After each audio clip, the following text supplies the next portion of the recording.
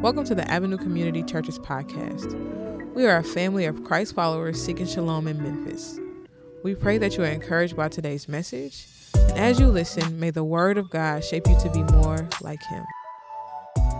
This is the word of the Lord from Micah chapter 3, verses 1 through 12. Then I said, "Listen, you leaders of Jacob, you rulers of Israel. Should you not embrace justice, you who hate good and love evil, who tear the skin from my people and the flesh from their bones, who eat my people's flesh, strip off their skin and break their bones in pieces, who chop them up like meat for the pan, like flesh for the pot? Then they will cry out to the Lord, but he will not answer them. At that time, he will hide his face from them because of the evil they have done. This is what the Lord says. As for the prophets who lead my people astray, they proclaim peace if they have something to eat, but prepare to wage war against anyone who refuses to feed them.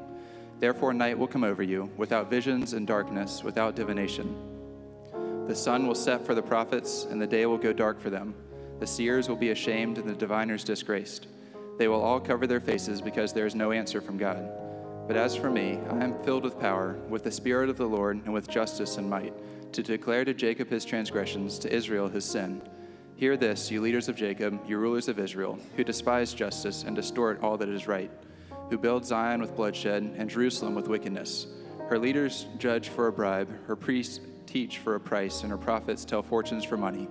Yet they look for the Lord's support and say, "Is not the Lord among us? No disaster will come upon us." Therefore, because of you, Zion will be plowed like a field, Jerusalem will become a heap of rubble, the Temple Hill a mound overgrown with thickets. This is the word of the Lord. Thank you, Will. Well, welcome once again to the Ave. If you're new here, I'm Pastor Tim, and if I haven't met you yet, I look forward to doing that. Is Gil here? Oh, no, Gil ain't here. Who's in the membership cycle? Who is going through those classes? Are we having lunch today? No, not, yes, no. Somebody help me out. Yeah, we are having lunch. It is, yes, it's a lunch. Somebody help Pastor Tim out, please. Let me. But I just wanted to, before I made the snafu, we usually break that up into two kind of in-person sessions, and then follow that up with a time where we can kind of meet individually one-on-one with you, kind of get to know your story, and just make sure we are talking the same language. If you are like, oh man, I missed that, but I want to hop in on that, please hop in. So immediately following worship, if you want to get to know a little bit more about the Ave, we will be going through our membership and our kind of doctrine class, and love to spend that time with you, feed you, and there's no expectation that if you are in one of those classes that you have to join. But at some point, if you want to join, you got to go through them classes. So how about that? If you're also here, then you'll see these beautiful little bulletins that I've designed. I'm just a really multi-talented. That's why I didn't realize it was membership breakfast or lunch today, because I was busy designing these beautiful, and everybody chuckles because they know what's up. But you see here, we're in a series working through the book of Micah. We preached the first two chapters last week. And really, there's only one thing I was trying to make sure I get across, that you would just understand fully and completely. Nobody cares more about injustice than the Lord God of the Bible. You see what the petty king does to his enemies and those who transgress. And I want you to wrestle with the truth of Exodus 34, verses 6 and 7, that God is a God who delights in showing mercy. Like you have never seen mercy and patience like what our God exhibits. But he's also the God who can hold some grudges and who will figure out how to repay those, right? Because to be just is to both reward those who adhere to the law, but it's also to punish those who transgress, which is why the hallmark of Christianity, our calling card, what we celebrate is the cross, where the justice of God meets the mercy of God, which is the strangest thing, that, hey, because I'm just, something must be done with the people's sin. Someone has to pay.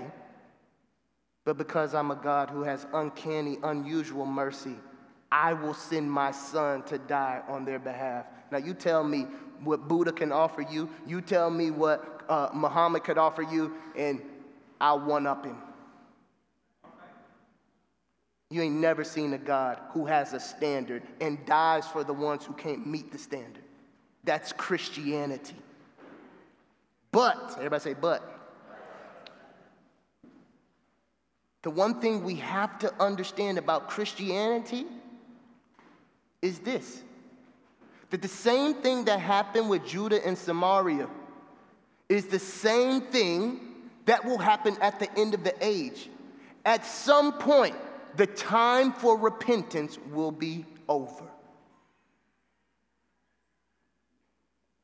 Just jamming up here. Let me say that clearly and quickly. Remember, when he issues and levies out these judgments and the consequences in chapters 1 and 2 for Judah and Samaria's unfaithfulness, this is after years of patience, centuries of patience. And when he comes to them, it wasn't, hey, if y'all turn it around, then I'm going to stop. No. The time for repentance had ended. And let me tell you something. There will be a time where repentance will not be an option for you any longer.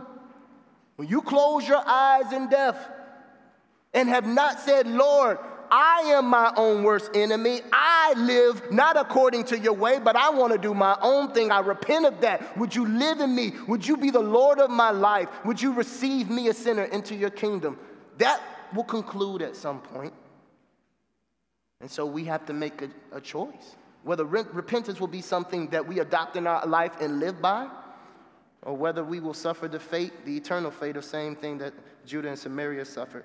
So as we get into chapter 3, we're going to shift. And so we did a little bit of talking about the leadership and how it was affecting God's people. But as we go to Micah 3, the leadership is going to be on full display. It's going to be on full display. Now, we are in Black History Month. Everybody, shout out Black History Month. It's February, right? In my mind, I'm like, oh, is it March? Oh, God, is it still? Oh, God, it's still January. Look, I'm tripping, man. So, listen, I have so much going on in my brain. I know when Black History Month is. I just don't know what day it is today. It's like, is it the 19th? Is it the 12th? So anyway. And as we shout out Black History Month, as I was preparing for this message, which is clearly all about a failure in leadership. There's really nothing else that's really going to come through today in these 12 verses but a failure in leadership. And even as you look at Black History Month, it's like you can't even get past, as you celebrate and honor those who have gone before us, you can't really soberly celebrate without going back and look at the tragedy of why we even have to celebrate. And then not realize part of the reason why it's been such a hard road is in failure in leadership, both in the church, outside the church. People who had the responsibility of stewarding justice and equality failed miserably. And what we see here is exactly that. What happens when the people who are responsible for being the stewards of equity and justice, these communicable attributes that Yahweh wants to display to his people, that Yahweh wants his people to live under, that Yahweh wants his people to so exhibit that the other nations would be jealous of what those people have. What happens when those things deplete a society? And this is all we'll look at. This is my big idea. This is what we call it in preaching school. We call this kind of like the big idea, fallen condition, focus, whatever. But I'll just put it up for you. This is the thing that helps me guide, like, man, what am I actually trying to say to you? But I decided I'd share it with you today. I think it's just because God's standard is always endangered. Everybody say endangered. God's standard is always endangered, leaving his people and others vulnerable. So we need leaders committed to righteousness and justice in the well-being of others. That's what this is about today.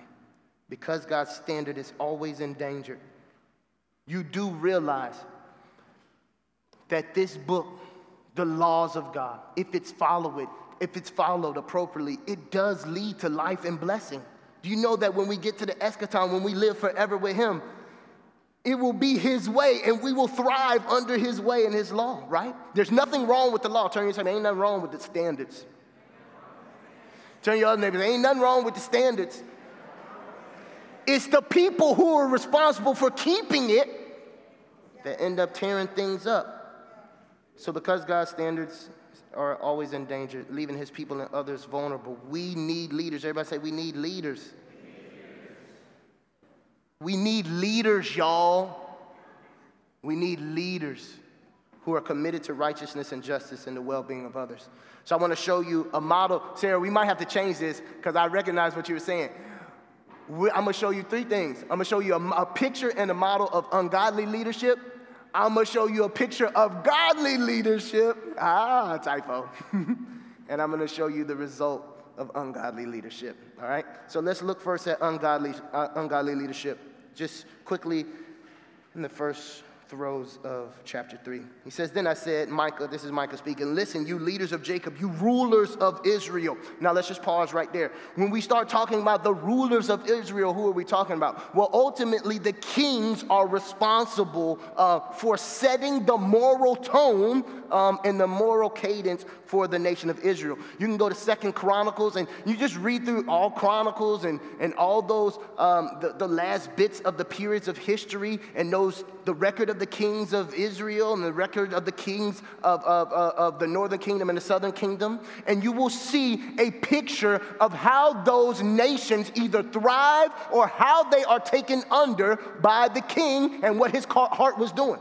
It's kind of adjacent to federal leadership, which is kind of a biblical kind of category and notion. Essentially that there is one person who kind of represents the nation as a whole. We see this in the first Adam, who represents a people who were under the dominion of him and the consequences of his sin. But when the second Adam came, right, we kind of vicariously live through his righteousness. His characteristics are passed on to those who believe in him. It's kind of a similar concept that whoever was in authority, where they were morally, was really indicative of where the nation was morally, right? There really wasn't usually a time where the person in power was a godly man leading a nation that thrived on godlessness. It was usually when that king got his heart and fixated on the wrong thing that the nation started doing the same thing in kind. What you see in one of these pictures, Jehoshaphat, this is 2 Chronicles 19 for reading somewhere else. You see exactly what I'm talking about. As he repents, he's responsible and he leads national reform. He tears down altars and idols that belong to foreign gods. He institutes, hey man, we got to get ourselves back on under the law and under the protection of Yahweh. So the king was ultimately responsible for justice. But you also had the rest of the leadership of Israel. When we talk about the leadership, we're talking about the prophet, priest, and king. These are the big offices of Old Testament Israel. Anytime we talk about leadership, you want to be talking about one of these three places, right? And so the cry is in verse 2, or verse 1, should you not embrace justice? Should you not embrace justice? Let's talk about justice real quick. I forgot to put this up, but I'm going to read it slow, but I think it'll help you. When we talk about justice, what we're saying is we're talking about a standard first that is set by Yahweh. We're talking about administration done by the leaders. And we're talking about consequences. Either the blessing and deliverance for those who adhere or the punishment and curse for those who transgress. When we talk about biblical justice, especially in the Old Testament, we're talking about this concept of justice, the standard of justice, the administration of that justice, and the consequences for either adhering or choosing to turn against that justice. That's what we're always talking about, especially in the Old Testament. And what happens was there is a standard set by Yahweh. He gives the law. They know how to act. Leviticus, Deuteronomy, the whole first 5 books.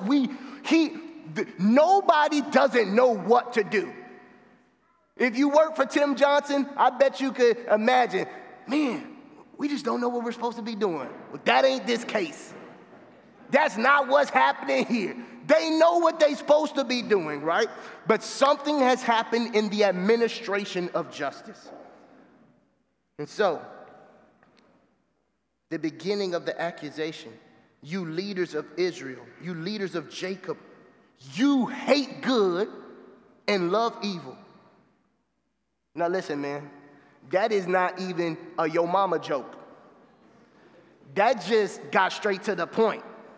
You ugly. Dang, it wasn't even a joke. It was just bang. Bruh, you really, ugh. Don't you hate your friends who just have no tact? And they're just like, you put that on today? I was trying to be fly a little. Gina will hit me sometimes. I'm like, but I was trying to be so fly. No punches, no sugarcoating. You, the ones who are responsible for administrating the justice of God, you actually hate good and love evil. Everybody say, uh-oh, we got a problem, baby. When we talk about what it really requires to be one who administrates justice on the behalf of Yahweh, we're not just talking about someone who merely intellectually appreciates the law. You know, you got some people who I believe, Jeremy been to law school, Thomas been to law school. I did a couple semesters in law school, I dropped out. Jeremy, you remember that class we took? No. But I imagine there are some people, you know, I find this with seminary. I find there's some dudes who's like, oh, okay, why you here? Well, you know, I couldn't decide what I wanted to do. I like talking theology. I like systems. I like doctrine. I imagine there's some people who are in the legal pipeline. Why are you here? Man, I love studying law. Man, I love the concepts. I love looking at precedent and present. I love being in the courtroom system, but I don't actually love the law and understand what it represents. I just like the theory. When you are to be an administrator of justice, you can't just think the concepts are brilliant. Can I get an amen, somebody?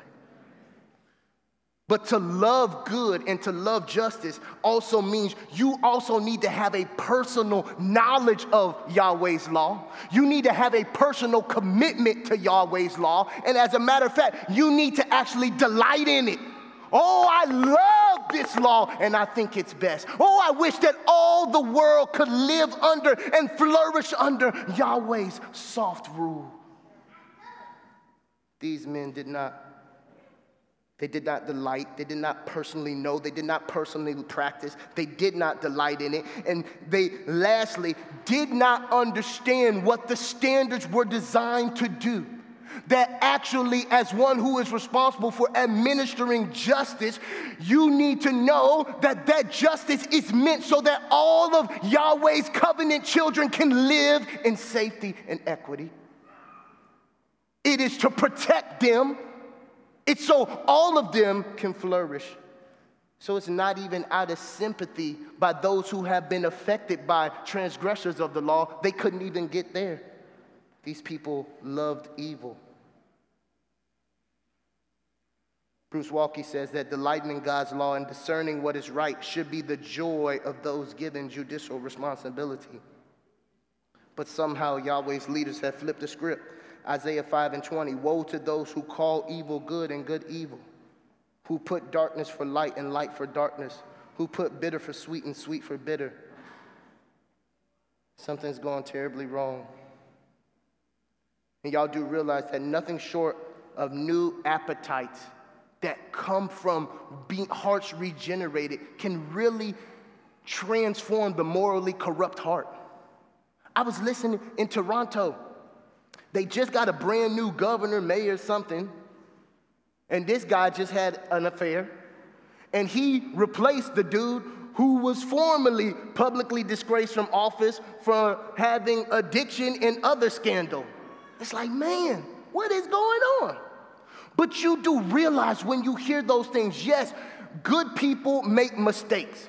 But we know better as Christians. What is the only ultimate solution for the morally corrupt heart? Only the transforming work of the Holy Spirit in the human heart. Let me make this clear. This is a picture of ungodly leadership.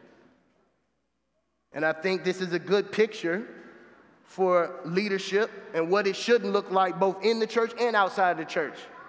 Why would you go for this? Listen, I don't get real political, but I do have to say this.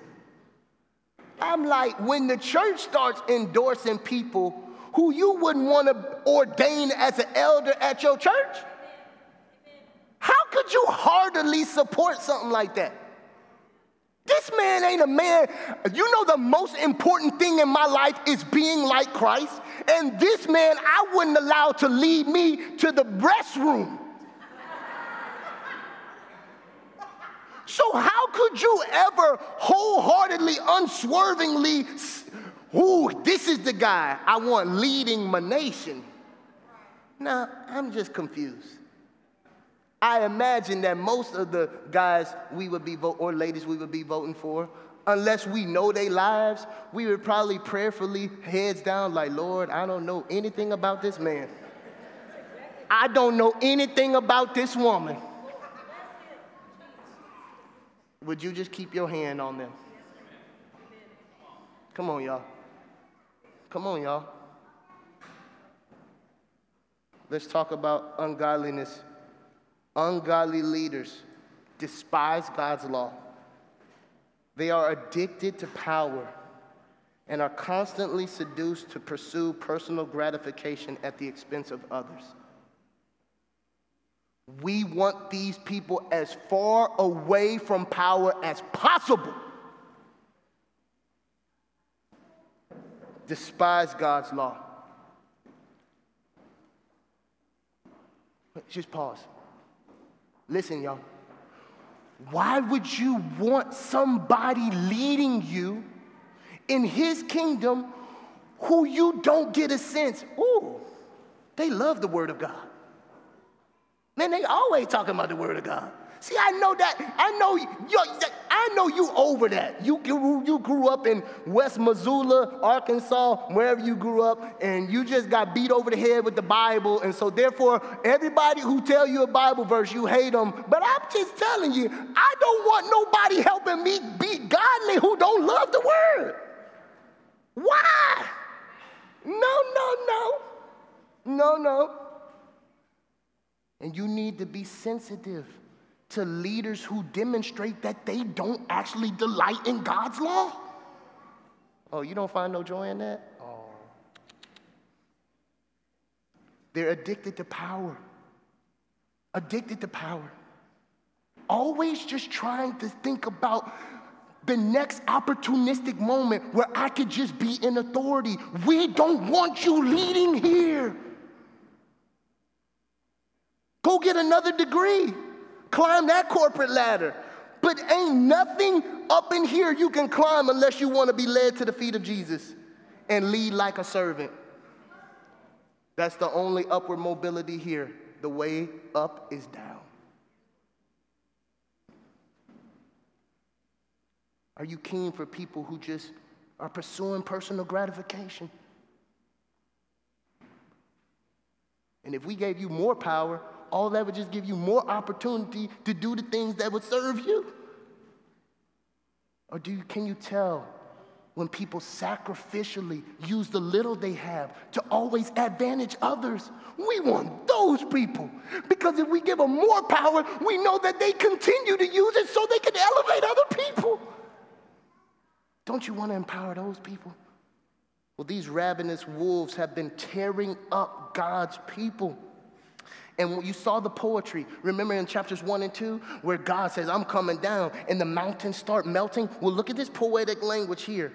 These leaders, into verse 2, who tear skin from my people, flesh from their bones, who eat my people's flesh, strip off their skin and break their bones in pieces, who chop them up like meat for the pan, like flesh for the pot. Listen, I apologize if you have babies in here. Tell them about it later. In some sense, I'm not a biblical enough scholar to know exactly this, but in reality, their deception and injustice has so disadvantaged some people that it will eventually their poverty will lead to their death. It's going to literally lead to a short life expectancy. And I'm not exactly sure that that's what's here, Or is it strictly just the allegory that God is upset and he's saying, bro, this is exactly like, cannibalism is exactly like what your ungodly leadership is doing to my people. And if you don't think God gonna deal with that, you crazy. Because he gonna pull up. I roll. Verse 4, it says, then they will cry out to the Lord, but he will not answer them. That's actually not God's people, but the people who have been harming and fleecing God's flock. They're going to cry out to the Lord. He won't answer them, and at the time he'll hide his face from them because of the evil that they have done. So their sentence, God's going to go silent. We'll see that come out even more a little later. Reminds me of Proverbs 1:26, where it says, in turn, I will laugh when disaster strikes you. I will mock when calamity overtakes you. Yet the God who helps, the God who defends the defenseless, when these people, they have stored up so many unjust acts that God says, oh, in your disaster, I'll be back like Saturday Night Live. Chuckle, chuckle. So we see what ungodly leadership looks like, but we see it focused in even on the prophetic office. Remember, there's the prophet, priests, and the kings. These people who we just talked about somehow were perverting the scales of justice. But then the prophetic office is now a cesspool too. He says, verse 5, this is what the Lord says, as for the prophets who lead my people astray, they proclaim peace if they have something to eat, but prepare to wage war against anyone who refuses to feed them.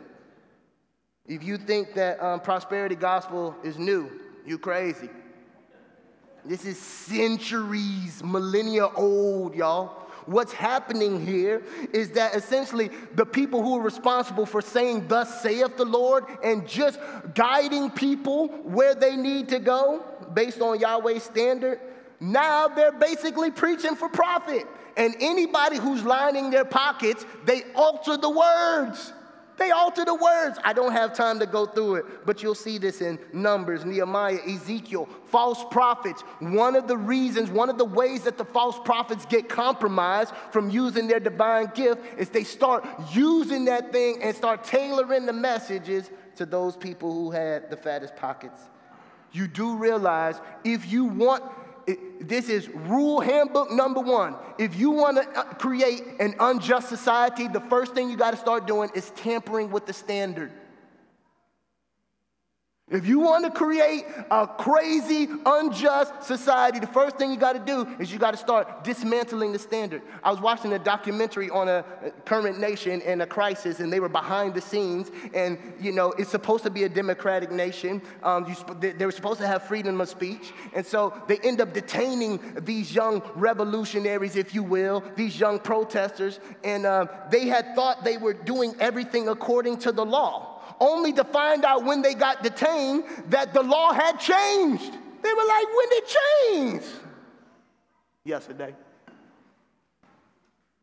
You want to create chaos? Start tampering with the standards. Start tampering with the law. And this is what God's prophets had started to do. And they were being manipulated by their greed. They're being manipulated by their own desire for self-gratification. Deuteronomy 16:19, you shall not distort justice. You shall not be partial. Everybody say, not be partial. You shall not take a bribe, for a bribe blinds the eyes of the wise and perverts the words of righteous. If you ever want to be a person of integrity, you know how hard it is to maintain your standards. Because the people around you have their own interests. Hey, PT, I know what they say, but you know. And the only way to keep that unadulterated fixation on God and his standard is to not be perverted, not to be lured away by ways that you can be gratified for yourself. And this is what these people have done. Verse 6, therefore night will overcome you. Without visions and darkness, without divination, the sun will set for the prophets, and the day will go dark for them. The seers will be ashamed and diviners disgraced. They will cover their faces because there is no answer from God. In a piece of beautiful poetic justice, what the Lord does is he responds by taking away their gift. They had a supernatural gift to say what thus saith the Lord. And what does the Lord do? He cuts out the lights on them. It goes dark, no visions, darkness. And just like lepers in the New Testament, You've probably seen those pictures. When you become infected and have leprosy, you have to kind of proclaim, and you live in a certain community, and you are publicly disgraced and kind of ostracized from the rest of the group. And what happens is that essentially, when you get to verse 7, the seers will be ashamed, the diviners disgrace. They will all cover their faces because there is no answer from God. Not only will they not be able to see, but this is a picture of them being publicly disgraced. And the way that they used to illegally earn their gain, they won't even be able to do it no more because they will have to be identified as the people we don't fool with anymore. That was the model of ungodly leadership. And let's look quickly at the model of godly leadership. But this is Micah. He says, but as for me, I am filled with power, with the Spirit of the Lord, and with justice and might to declare Jacob his transgression, to Israel his sin. Walkie just says this. He says, look at the contrast between the true prophets and the false prophets. The true prophet, the ministry is based on the Spirit, not on sensuality. The true prophet, the ministry is based on proclaiming sin and judgment, not just peace. Pause. You want to know you're probably in a healthy church even if you don't go to this church? If you walk into church 52 Sundays and all they focus on is the love of God, the peace of God, the happiness of God, the comfort of God, they failing you. They failing you, bro. I know you don't like to hear it. I know you don't like to hear that God has a standard. I know you don't like to hear that he's holy and you ain't, except by the work of his cross. I know you don't like to hear that you need to repent, that you didn't just make a mistake, that it's actually sin. I know that you don't like to hear that all the issues in your life aren't just because of the people who raised you, that you actually have to take personal accountability. I know you don't like that.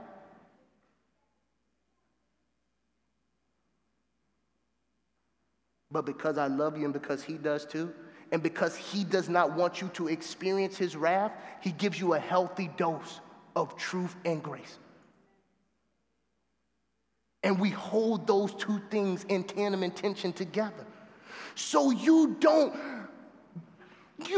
mistakenly, that's why 1 Corinthians said, take heed lest you fall. Lest you get sloppy on your game and all of a sudden, oh, where am I at? All of a sudden, my greed has led me to pervert justice. All of a sudden, my greed has blinded me. You want churches, you want leaders who proclaim both. You want leaders. You see the courage in Micah? He says, but as with me, I'm filled with power. You know, you can't be mousy proclaiming the truth. And you know what? You can go through the prophetic heritage of the heavy price that these men had to pay for proclaiming truth in the middle of godless societies. All the hardship, all the loneliness that happened because they stood with thus saith the Lord. You do know that that is a lonely place, don't you? I told y'all before we used to sing that song, I'ma go if I have to go by myself. Got to go by myself. I was going by. Maybe let me tap into my SBC roots, Josh. Though none go with me, still I will follow.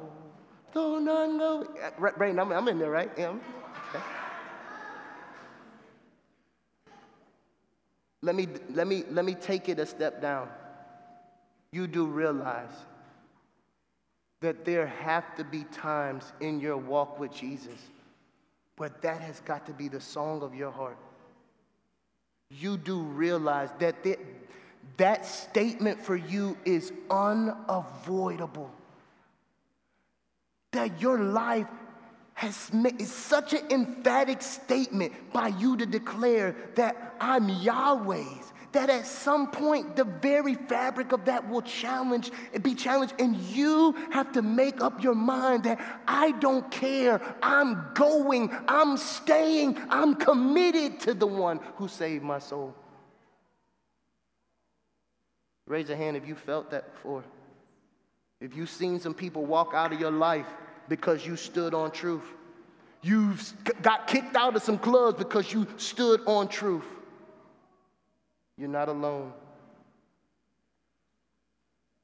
God is still searching for humble, obedient, courageous leaders who are committed to God and the care of his people.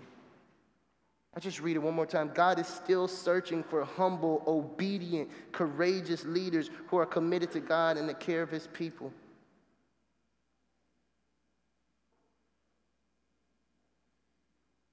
Let's look last at the result of ungodly leadership.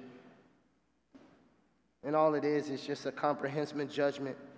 It's just a summation of the judgment that will come against the leadership of Israel, the kings, the prophets, and the priests.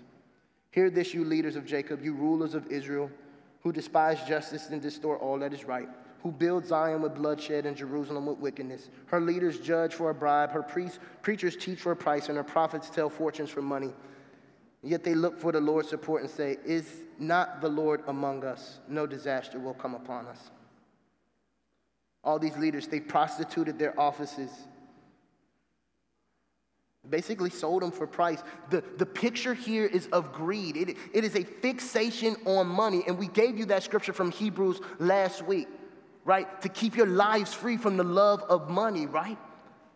But we clearly see how power and the seduction of assets has compromised not only just individual lives, but a whole nation, y'all. All we want is more. And we see the degradation of a whole society. And they've, sadly, Israelite brethren have secured their more at the expense of their other brothers and sisters. You do realize your greed is never a solitary sin. It will always come at the expense and well-being of someone else.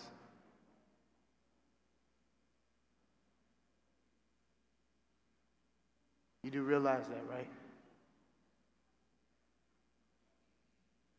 Walkie says that the Ten Commandments guaranteed all men 4 rights.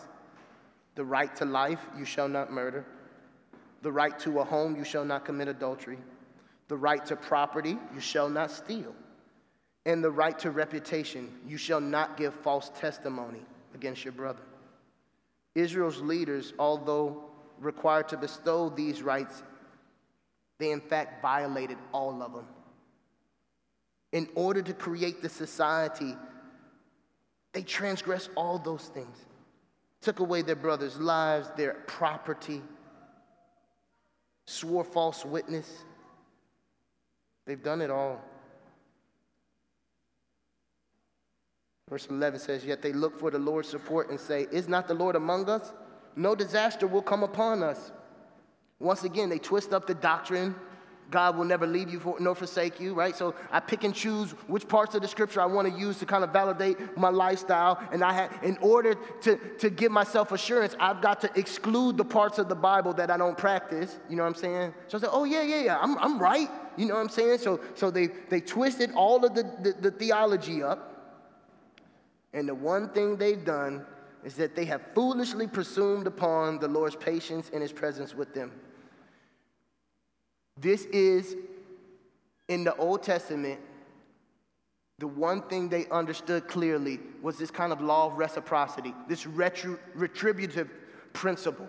Basically, you kind of get what you deserve. You know, and it's the one they kind of improperly put on Job. It's like, oh, why Job suffering? Clearly, he must be doing some things wrong. But even though they misapplied it in that section, that's generally how they understood to live. It's like, hey, when we're doing what we're supposed to do, we can expect blessing from Yahweh, both in our homes and outside of it. When we are outside of Yahweh's law, we can expect that things are going to go kind of wrong, right? See the battle of Ai. They had the standards. But I learned this, you could write it down somewhere. Alistair Begg, one of my little preaching heroes, he just says this: disobedience and assurance cannot sleep in the same bed. Disobedience and assurance cannot sleep in the same bed. You know, it's all of us. I don't care if you've been saved many years. You know, there's those moments where it's like, man, ooh, am I in there? Woo-hoo. Amen. But one of the sweet things that our Lord does is he gives us, right, is that 1 Peter, 2 Peter, if these things are yours and increasing. So as we grow in godliness, it is an assurance, oh, something's alive in me. And when you see yourself becoming more Christ-like, it is an assurance that his life is in you and your inheritance is waiting on you. But you got to live in some scary places when you think disobedience and assurance can live in that. Just, no. Whether you in or not, who knows? Who knows? Right? And you have reason to be like, oh man, you know, I'm continuing to walk further and further away from God. These men were walking further and further away from God and then saying, yeah, but because Jerusalem is his city, we're his people, he's always going to be present with us. Oh, that was a foolish assumption. Because here's the result. Therefore, because of you, can you just pause, underline, leaders. Let me just tell you, I just got to call it what it is, Skip. I got to call it what it is. Carter Spence, you need to write it down. Here's your charge, brother. Why will Zion be plowed like a field? Why will Jerusalem become a heap of rubble? Why will the Temple Hill be a mound overgrown by thickets? Because of you. If there were ever a sobering charge for godly leadership, do we not have it here? This great responsibility to be a steward of God's justice and righteousness, to love his law, to delight in it, to be personally committed to it, to make sure that it's not perverted so that all of God's people can flourish. It's a weight, isn't it? But let me also say this. I admonished us earlier, and I want to make sure I do it again. Don't you be the person, because you know the weight of leadership, to sit on your couch and you know what? You judge all the leadership, but you don't want to put your life on the line. You don't want to be the person to hold that mantle up for God's people. I don't want to hear from you.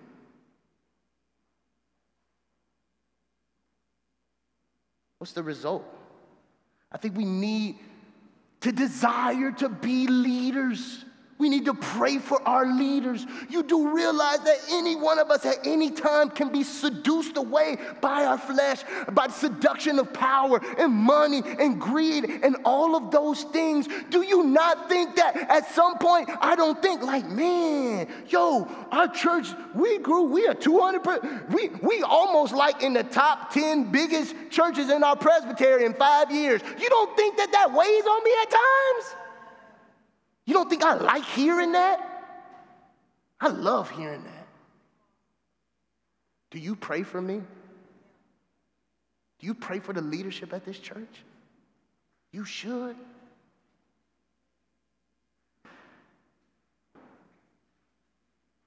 Because remember, the bad people don't come out of Satan's lair with horns. The bad people are in this room, living without accountability, waiting to be picked off by the evil one. Come on, pray for us, yo. Pray for your leaders.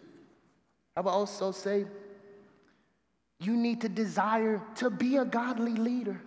There is some space where God is counting on you to uphold his standards of righteousness and to love his law and to be committed to it, and to protect the vulnerable people around you. I don't know where that is. Is it at work? Is it in your neighborhood? Is it the people you supervise? Are you representing his justice and his righteousness where you have the opportunity? And are you preparing yourself to be that person when your time is called? At some point, you will be in a position of leadership. And as I'm telling you right now, you are leading some of God's people somewhere. And how are you doing it? And will the demise of whatever little sphere of influence that you have be traced back to your failure to appreciate and delight and love God's law? So what's the good news in all that junk, PT? I don't know. Do better. I just want to remind you that there was someone, the greatest leader there ever was, perfectly followed the laws. He was so committed to the righteousness of God that instead of taking advantage of the people at great gain to himself, he protected the people at great loss to himself, at great expense to him.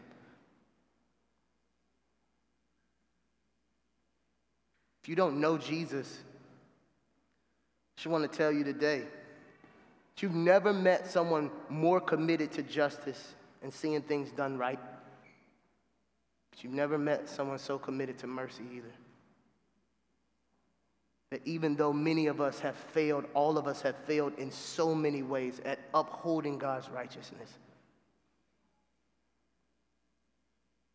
And he knew that the penalty for our sin was death. That he paid that in our place.